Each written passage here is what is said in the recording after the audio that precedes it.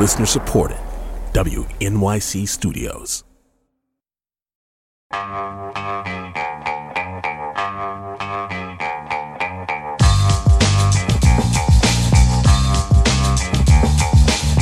It's the Brian Lehrer Show on WNYC. Good morning, everyone.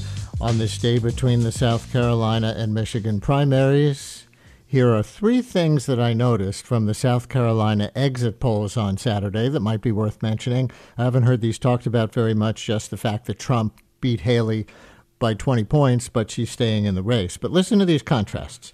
Around two-thirds of Trump voters in the exit polls said they want a national abortion ban, covering all or most abortions. Those were the Trump voters. About the same share of Haley voters, about two-thirds of them, oppose a national ban. That's a really big split, right? And maybe a defining split in 2024 between two pretty big blocks of Republicans. Could mean something in November for the general election, with national limits on abortion being reportedly considered by Trump as a campaign platform. Another one was about the economy. And listen to this disconnect. Only about 1 out of every 6 of all the South Carolina primary voters polled, so a tiny percentage of voters, said the nation's economy is in good shape. But on their own personal finances, about 80% said their own financial situations are good or at least neutral. So their perception is so much worse than their experience of the economy. One more.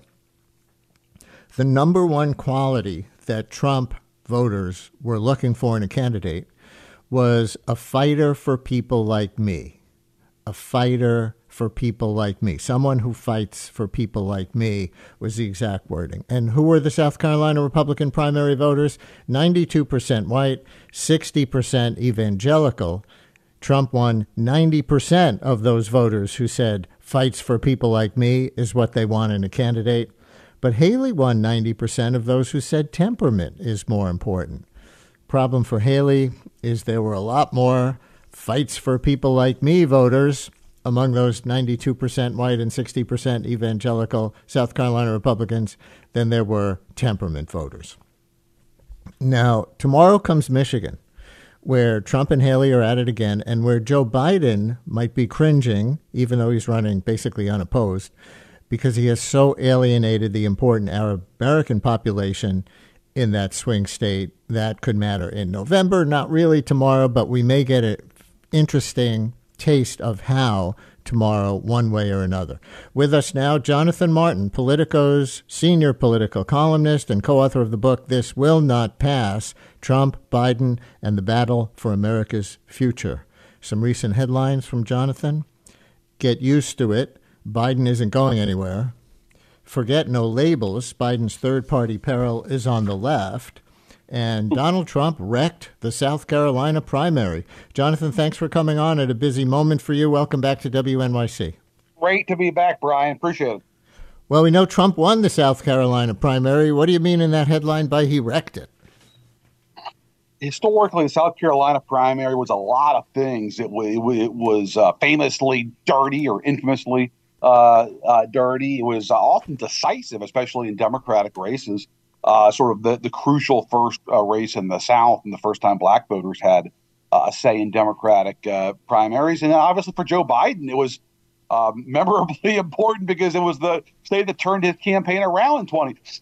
It was boring this time. The South Carolina primary was never boring, and it was. Why was it boring? Because we're locked in a demography is destiny primary in which we know the outcome of these states. They're basically preordained by the demographics, county by county of the state. The primary, Brian, has effectively become the general election when we know the results based on gender, race, education, income level. And that's what's driving this race. That's why Nikki Haley effectively left for dead after New Hampshire, not a real primary, a zombie candidate, is still getting 40% of the vote. Because Brian, what matters here is not the sort of give and take of a campaign or gaffes or what have you. It's pure demography. And 35 to 40% of the GOP does not want Donald Trump, and they're not going anywhere. And let me play a clip to that effect. The final totals, the last I saw, were, right on these round numbers. Trump got 60% of the vote and Haley got 40%. Here's Nikki Haley yesterday on that particular split. Today in South Carolina, we're getting around 40% of the vote.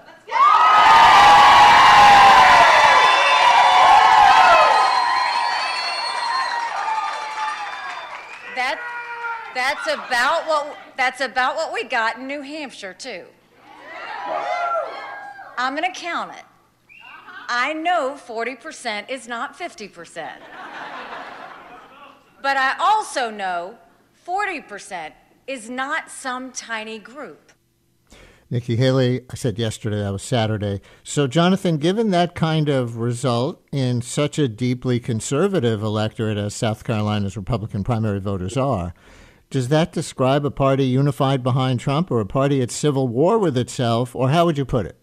Brian, I would put it like this. If we were in Europe or any parliamentary democracy, the Republican Party would have long since fractured into two parties. You would have had a pre-Trump, kind of Bushian, internationalist, pro-free trade, pro-immigration, much more engaged in the world party. And you would have had a more populist, isolationist party led by Trump. And the fact that they're still under one roof, it's remarkable, a testament to the endurance of our two-party system in America. But it doesn't mean the marriage is going well, right? Yes, they're still living together, but it's a pretty fitful union because there are profound differences, and especially along class lines. We don't like talking about class in American life too much, but that's really the dividing line here, Brian. If you look at the South Carolina map, you don't have to have a sort of, PhD in political science to grasp that anywhere you go and you find more voters with college degrees, you're going to find people who don't want Trump again. And that's the real sort of the dividing line in this primary and really in politics broadly now in America. And we saw again in the exit polls in this primary, I didn't cite this one at the top, but it's pretty well known.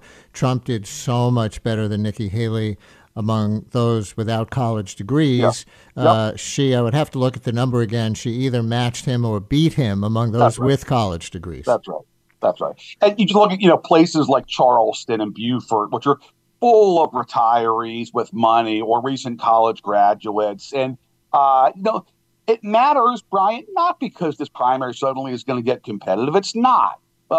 We know where this is going, and Haley has a pretty firm ceiling because Trump has remade the GOP coalition. But it matters because of the general election, because how does Trump put this party, this fractious party back together in the fall? I think Biden being the opponent helps, and he'll get some of them back by saying the alternative is sort of enfeebled Joe Biden going into his mid-80s, but he's not going to get all of them back. He's going to lose some of them.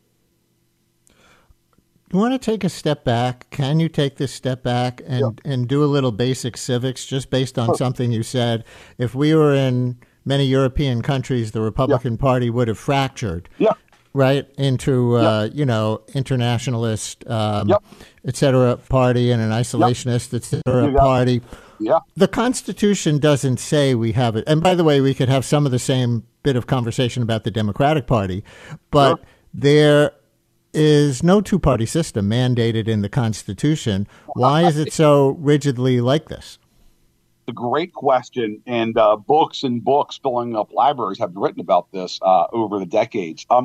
Look, I think the most immediate issue now is the polarization of the country, the sort of power of negative partisanship, which is a poli-sci term for people voting against the opposition because of their hatred for the opposition more than voting affirmatively for their side. That's the biggest driver that keeps people locked into two parties. We're in an odd moment, Brian, where the parties themselves have never been weaker, but partisanship has never been stronger, which sounds incongruous. But that's where we're at when people are voting more against the other side than for their side. The broader issue, Brian, is ballot access. Those are the structural challenges are certainly in place for getting beyond two parties. And we're going to get to third parties in this election as we go. I mentioned your article headline about Biden's third-party challenge not being from the center, the No Labels Party, but from the left, and we will get to that. But it was also interesting to me in the South Carolina exit polls, to the point you were just making, that a lot of Trump voters said they were affirmatively voting for him, not against the other person. So call it a cult or call it whatever you want. You know, I don't think we'd find the same percentage among Democrats planning to vote for Biden. Like, wow, Joe Biden. But for better or worse, Trump has that. Well, I call it a primary, right? It's a fraction of the electorate, right? It's a self-selecting audience that's going to show up on a Saturday in February. These are people who follow politics to some significant degree. But you mentioned the Democratic coalition, and this is important. You know, what unifies Republicans is fear or contempt of the left and the real and perceived excesses of the left. Brian, what adheres the Democratic coalition is Trump. I mean, Trump is the biggest driver of both parties. He obviously controls the Republican Party for reasons we know, but he also effectively runs the Democratic Party because, you know, opposition to him is what has been, you know, cohering a coalition that ranges from socialists to Joe Manchin for the last 9 years. And the day that Trump is gone, Democrats are going to have a profound challenge because he's their best unifier. And by the way, that's why Biden doesn't face real opposition in his own party, because that's the greatest sin in Democratic politics. You can't do anything to help Trump. And if you question Biden's fitness, you're effectively helping Trump. And you can't use the other tribe's talking points because then you're helping the bad guys. We'll get more into Biden when we get to part 2 of this conversation.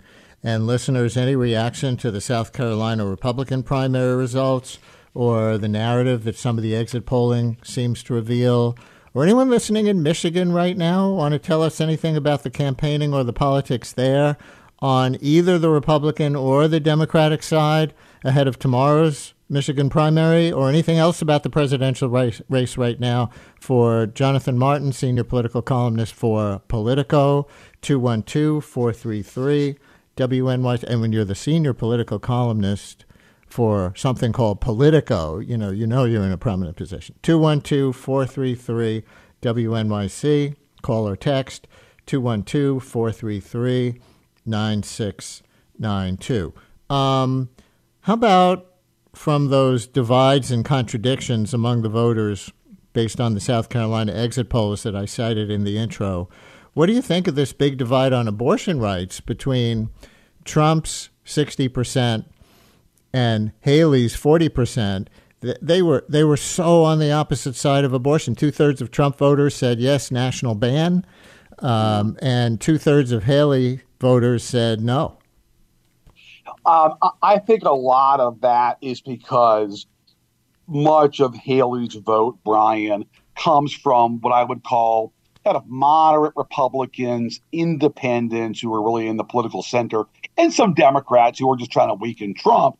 And so that's a demographic, a coalition, if you will, that obviously is not terribly enamored with a national ban on abortion rights. A Republican coalition. Exactly. Right.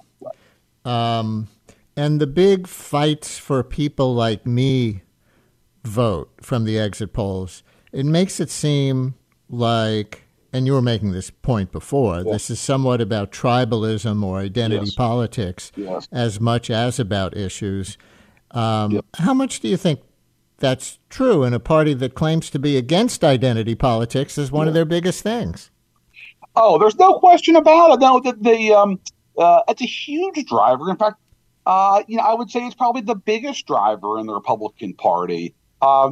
It's not an issues-oriented coalition. It's much more about enmity and alarm about what they see as the kind of march of the left. And some of that's wrapped up in issues, but it's much more of a cultural thing. Those guys are crazy, and I don't love Trump, but look, he's the only one that's not them. Trump's got his fans. You mentioned this. Obviously, he's got core support that's real. But I think Trump's broader support is much more based in opposition to the left than it is any enthusiasm about him. About identity, did you see the coverage of the Trump rally, or maybe you even covered it at the Federation for Black Conservatives Sure. in South Carolina? From Sure. from what I know, Trump made headlines for one of his comments, but Right. but I read on one site that Trump asked black people in the room to raise their hands if they're for Trump. I guess he was looking for a photo op. But according to what I read, only one person did, and that the crowd at the Federation for Black Conservatives event was mostly white. Can you confirm that? I wasn't there. So I can't speak to the room. But look, I think he knows he's got to have some elements of black support, especially if he's going to be convicted by a D.C. jury that's likely to be perhaps half or more African American, and by a presiding judge who's a black woman. I think he recognizes that he has to have some support among black voters. And Trump has kind of a feral genius about this when it comes to trying to compare himself to the plight of some black voters, 90% of which I think dismiss his claims, but it doesn't stop him from doing it, saying he feels persecuted too. And but look, that's what he does. That's sort of his MO.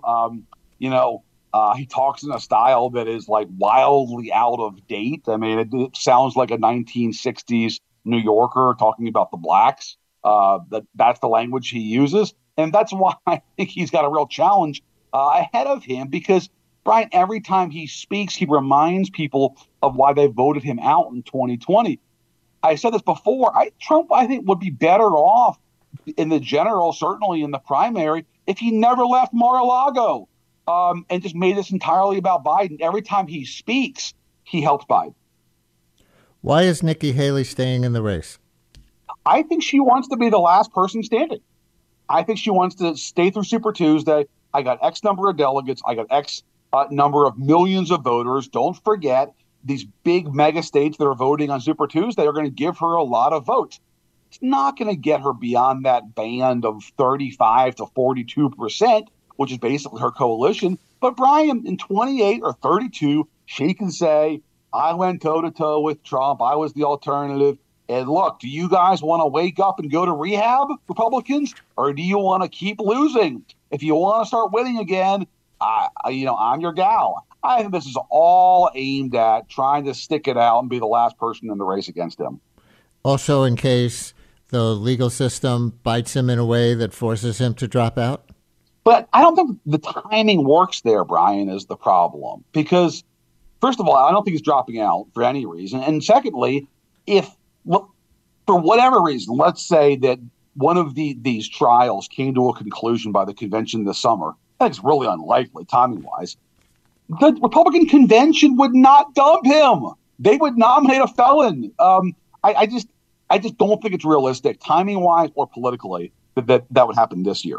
Right. Or even with health concerns, right? If Haley is running on being a new generation and it wouldn't be her making the point that, Donald Trump is about as old as Joe Biden.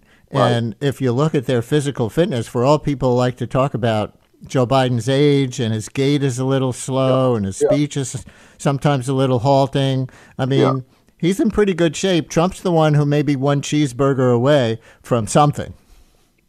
I don't think Trump's riding the Peloton, Brian, these days too much. And he not known as a fitness buff, but apparently he has pretty good genes here. So we shall see. But that's the other thing. Let's say that Trump, for whatever reason, health or legal, I think it's unlikely, they wouldn't pick her as the alternative because she's not Trumpy, right? Like, if they had to pick somebody else, it would be in the image of Trump because it's his party. It wouldn't be the Wall Street Journal editorial page favorite who's running as a throwback to a pre-Trump party, right? Really? It would be somebody like Trump.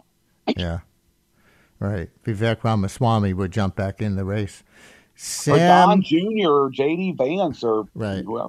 By the way, do you take it as another sign of Trump's wannabe authoritarianism that he's trying to get his sister, is it? Who's Lara Trump? I should know this. His daughter-in-law. That's Eric's daughter-in-law. wife. Right. I knew she wasn't his daughter. His That's daughter-in-law Eric's wife, Laura. to be the co-chair of the National Republican Party. There was some talk that she would run for the Senate in North Carolina a couple of years ago. That didn't come through. So she's been eager to get involved in politics at some level. And apparently the nepotism bylaws at the RNC are not that robust, Ryan.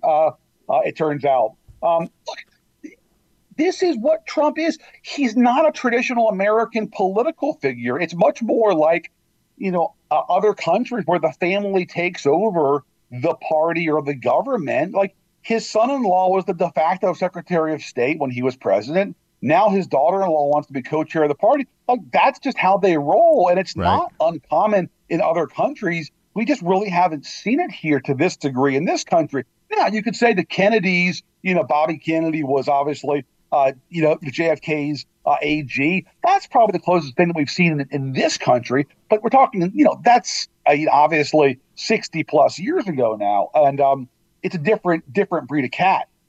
There is pushback to the Laura Trump thing. I still think it'll happen. But she's obviously there as somebody who is going to be the voice for the family.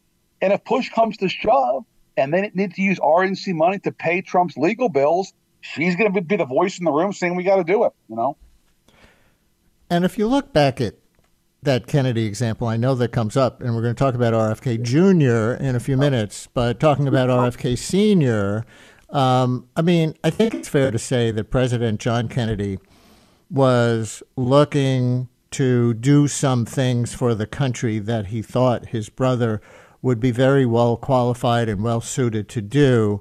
And they were on a mission to do good as they saw it. Trump appointing or he doesn't get to appoint her, but Trump trying to get his daughter-in-law installed as party chair seems like just a pure consolidation of power, like he's always talking about loyalty. Yeah, I think it's more akin to the kind of Latin America, caudillo sort of play of taking over a party or taking over a government and consolidating power. Like you could at least say that Bobby Kennedy was more qualified to be AG. Still nepotistic. I still think wouldn't happen in this day and age in a more traditional political party now. But I think the Trump effort with Jared Kushner as a developer turned de facto foreign minister and his daughter-in-law, who was a producer for Inside Edition and a trainer, becoming co-chair of the National Party. I think it's fair to say it's much more like a different country. Sure. And on this Monday after the South Carolina primary, Sam in Kew Gardens, originally from South Carolina. You're on WNYC with Jonathan Martin from Politico. Hi, Sam. Morning, Brian and Jonathan. Hi.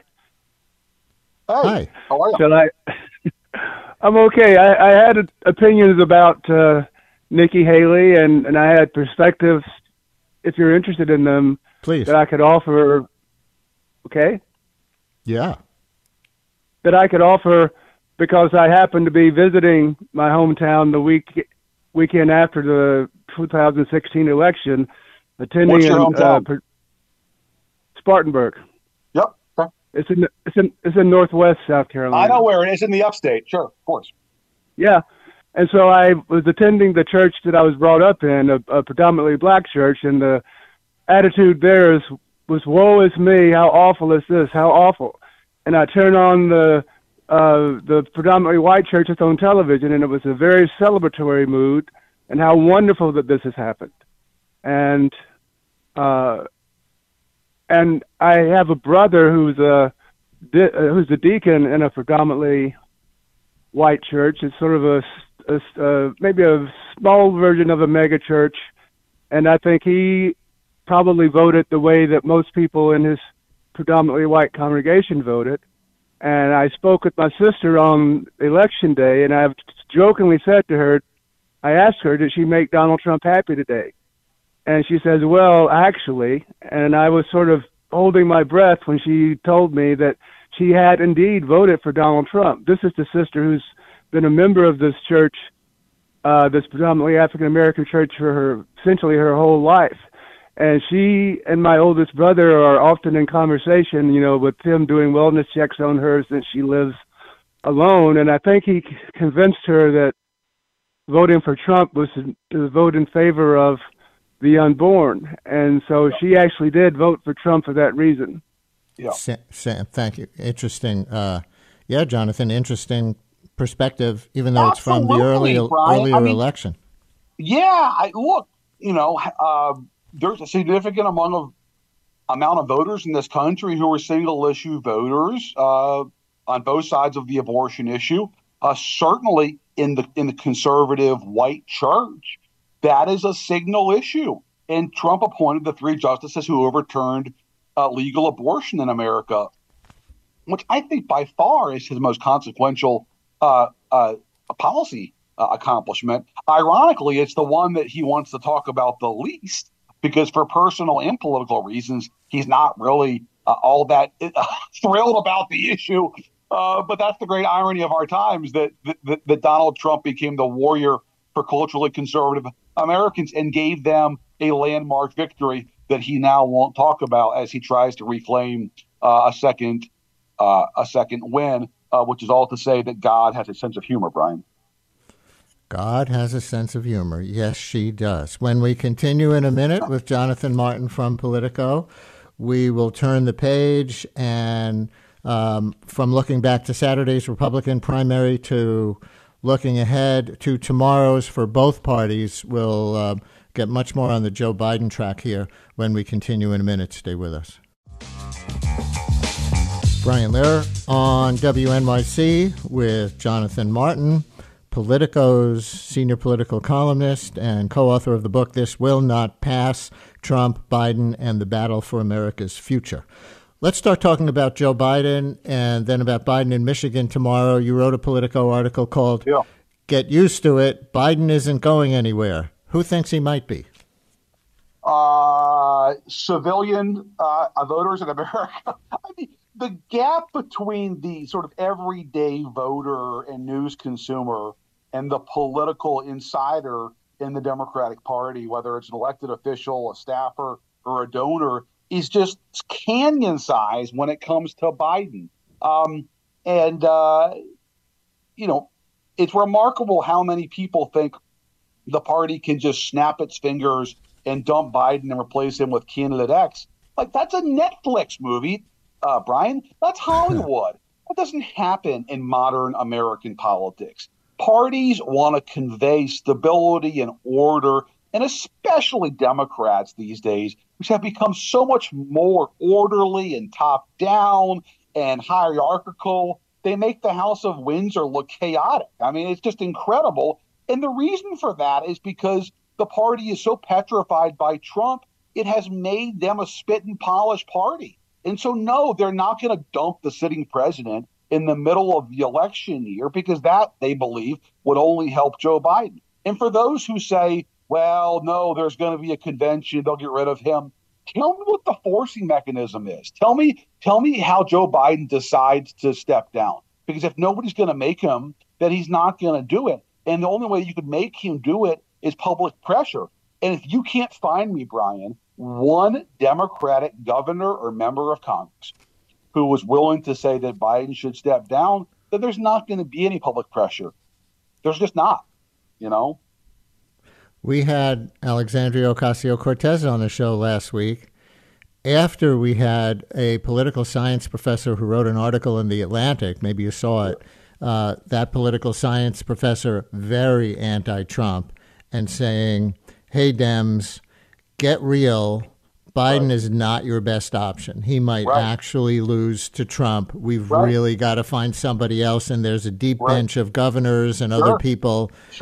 And we had callers and texters all over the map on that. People, Democrats, were so divided between a lot of people who thought, we should really do this, and a lot of people who thought that that's completely nuts. But then AOC came on, and, we know she represents a part of the party that is among the most skeptical of Joe Biden's policies, and she was absolutely rock solid behind him staying in. Yes, that's a great illustration, Brian, is that, yes, folks from the academy or from my business can write and speculate all they want about Biden's prospects and why the party should dump him. But the party isn't there. By the party, I mean the elected officials in the party, Biden's inner circle. And if they're not willing to exert public pressure on Biden, then Biden's going to run again. Because guess what? Joe Biden likes being president. He thinks he's good at it, and he wants to be president for 4.5 more years. So um, I just think that this is all such fantasy talk, and it's so out of whack with the modern Democratic Party, which is a do no harm, play it safe party. That's why Joe Biden was the nominee in 2020 in the first place. And I think people forget what the party has become. And they don't take risk. They don't cotton to insurgents. They want to keep Trump out of power, and they're not going to do anything to imperil that. However, there is a rising call for change on at least one issue in the Democratic Party. Yes. Tomorrow's primary is in Michigan. Biden has no real opposition, but the war in Gaza, as I don't have to tell you, has the meaningfully large Arab American population there so alienated. Here is a clip from NPR's Weekend Edition Saturday last month of Michigan resident Khalid Turani from a group that is formed called Abandon Biden. We will fight Joe Biden. We will make sure that we will punish Joe Biden by making him one-term president.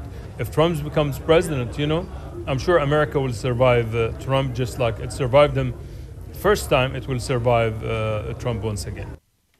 How widespread is the abandon Biden sentiment in Michigan, as far as you could tell? And is there going to be any way to gauge it in tomorrow's primary? Yeah, I think we'll be able to tell by how many folks don't vote for Joe Biden and either vote for an alternative or write in something, right? And here's an actually interesting test: is who will do better in Michigan? Nikki Haley with her pre-Trump, old guard coalition, or the non-Biden vote? I think that'll tell us something about which of the two quasi-incumbents faces the bigger challenge with their coalition, Brian, in Michigan. You said write-in. I was wondering if a write-in campaign would emerge, not that people thought that Biden would actually lose the Michigan primary, but as a unifying name in a protest vote. But I haven't seen it. Is there any such thing? Yes, but it's not writing in a name. It's writing in uncommitted. Uncommitted. Yeah. So that's something to watch for tomorrow night. That's what's to watch for. How many Democratic primary votes does Joe Biden not get? Because they either go to somebody else or, just writing in something. That's exactly right. I think that's what's going to be so telling. Look, I think, Brian, eventually Joe Biden, Donald Trump, Biden would have the advantage in a head-to-head race because American voters would be reminded of why they ejected Trump 4 years ago because Trump just doesn't wear well. I think Biden's biggest challenge, I wrote this a couple of weeks ago, is not Trump. It's the threat of a third or a fourth party running. The reason why Biden won in 20 and Hillary didn't in 16 was because Biden effectively had a head-to-head race against Trump 4 years ago in a way that Hillary Clinton didn't in 2016. And Biden's coalition is so tenuous because it extends between far left and really center right that any damage, any sort of loosening of that coalition from either extreme could upset the entire thing. And so, if Biden loses 10,000 votes in Ann Arbor and 10,000 more in Dearborn to third-party candidates, that's devastating to his math. On this track, Sue in Hunterdon County in Jersey. You're on WNYC. Hi, Sue. Thank you for calling in. Hi, good morning. Thanks for taking my call.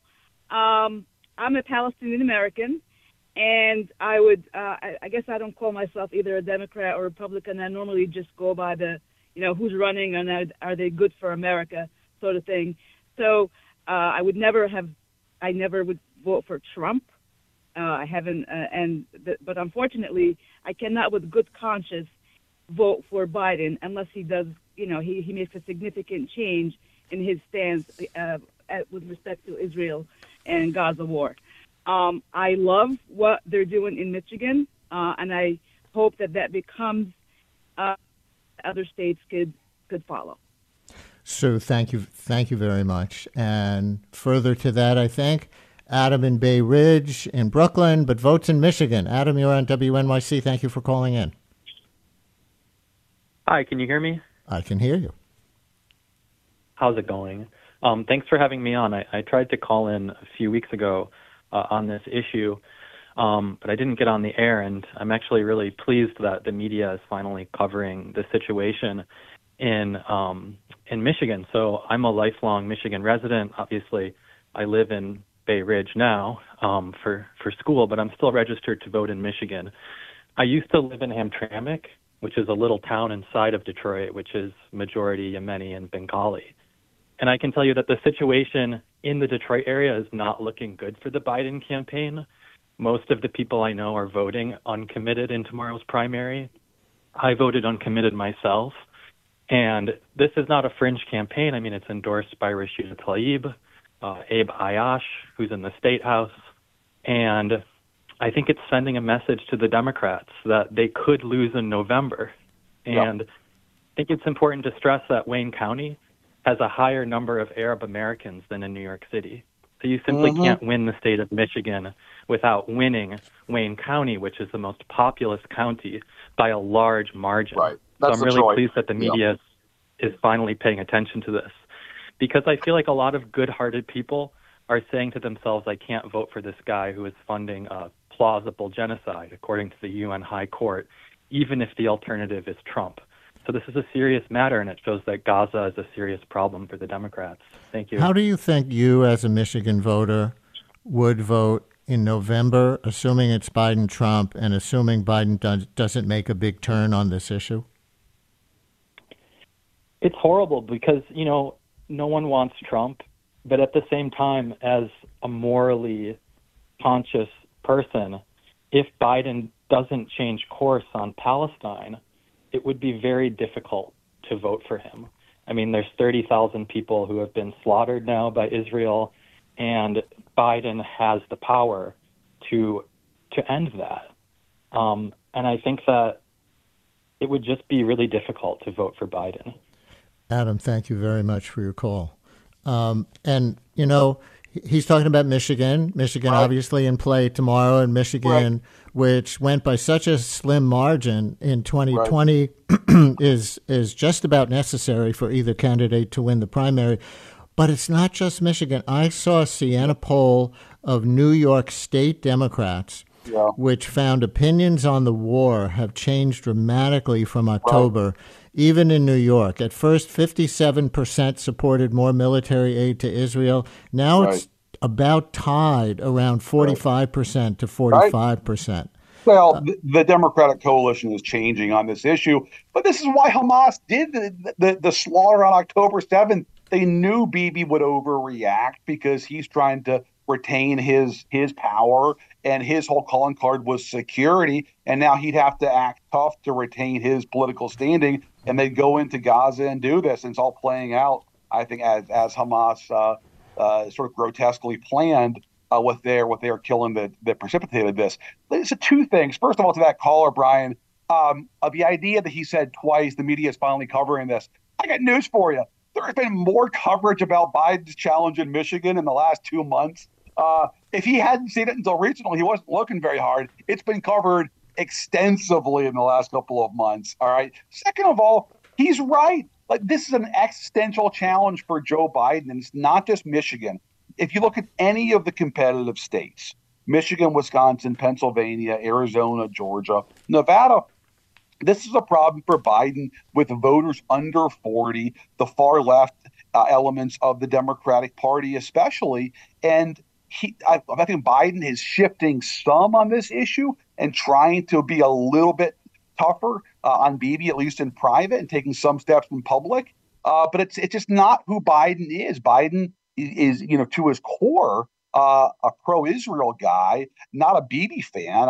I wrote in my column a couple of weeks ago that he's called Bibi a bad fucking guy in private. Pardon my French, but that's the exact quote. And so Biden doesn't love Bibi, but Biden does feel a kinship to Israel that he has for his entire career in politics that I think younger Democrats don't fully appreciate. And that's what's driving a lot of this. So for those of you who just heard a little gap in your audio, Jonathan just said a word that you can say on Netflix, but you can't say on the radio. So that's why a little gap. But I think you got the gist. By the way, if people are looking for an alternative third-party candidate in November to Joe Biden because of this issue, RFK Jr. is not that person, right? I've been reading where he is saying staunchly pro-Israel things, basically trying to portray himself as, the most pro-Israel candidate west of Tel Aviv. So that's something to know about RFK Jr. now, right? Yeah, no, it's a good point. I should have said bad effing guy. Sorry about that to the delicate ears of your listeners. But it's not my listeners, by the way. It's the FCC, our overlords in Washington. The delicate ears but of, go the, ahead. of the effing FCC. There we go. No, look, I think Biden, the point I was making is that Biden in his DNA is a pro-Israel guy, has been for half a century, even if he's not a big fan of the current prime minister over there. Yeah, no, it's an important point on RFK Jr., and he's actually had internal dissension over this issue. He's much more of a pro-Israel guy than his coalition of at least sort of right now may realize, which is why, Brian, I think it's really interesting to see will Jill Stein, the Green Party candidate, get on the ballot in Michigan, Wisconsin, and Pennsylvania, because she is much more pro-Palestinian. And I think that's where a lot of these younger voters and pro-Palestinian voters could go park, is with Stein, not RFK. And Cornel West? Yeah, I think it's tougher for him to get on the ballot, Brian, because he's not going to have a party line. Stein's trying to use the Green Party line, whereas West doesn't have a party line. By the way, Aaron Bushnell, for people who haven't heard that name, active duty member of the United States Air Force, set himself on fire over the weekend outside the Israeli embassy in D.C. He died. Remember, that's how the Arab Spring started. Yes. A Tunisian merchant, set himself on fire. And, of course, there was a lot ready to explode in that part of the world, but that was the spark. I'm not saying this is going to be the same thing. But when else have you heard of anybody self-immolating, not to mention an active duty member of the United States military, to protest the U.S. government's position on the war in Gaza? I don't know if you think that starts anything larger in a political sense that comes back to Joe Biden.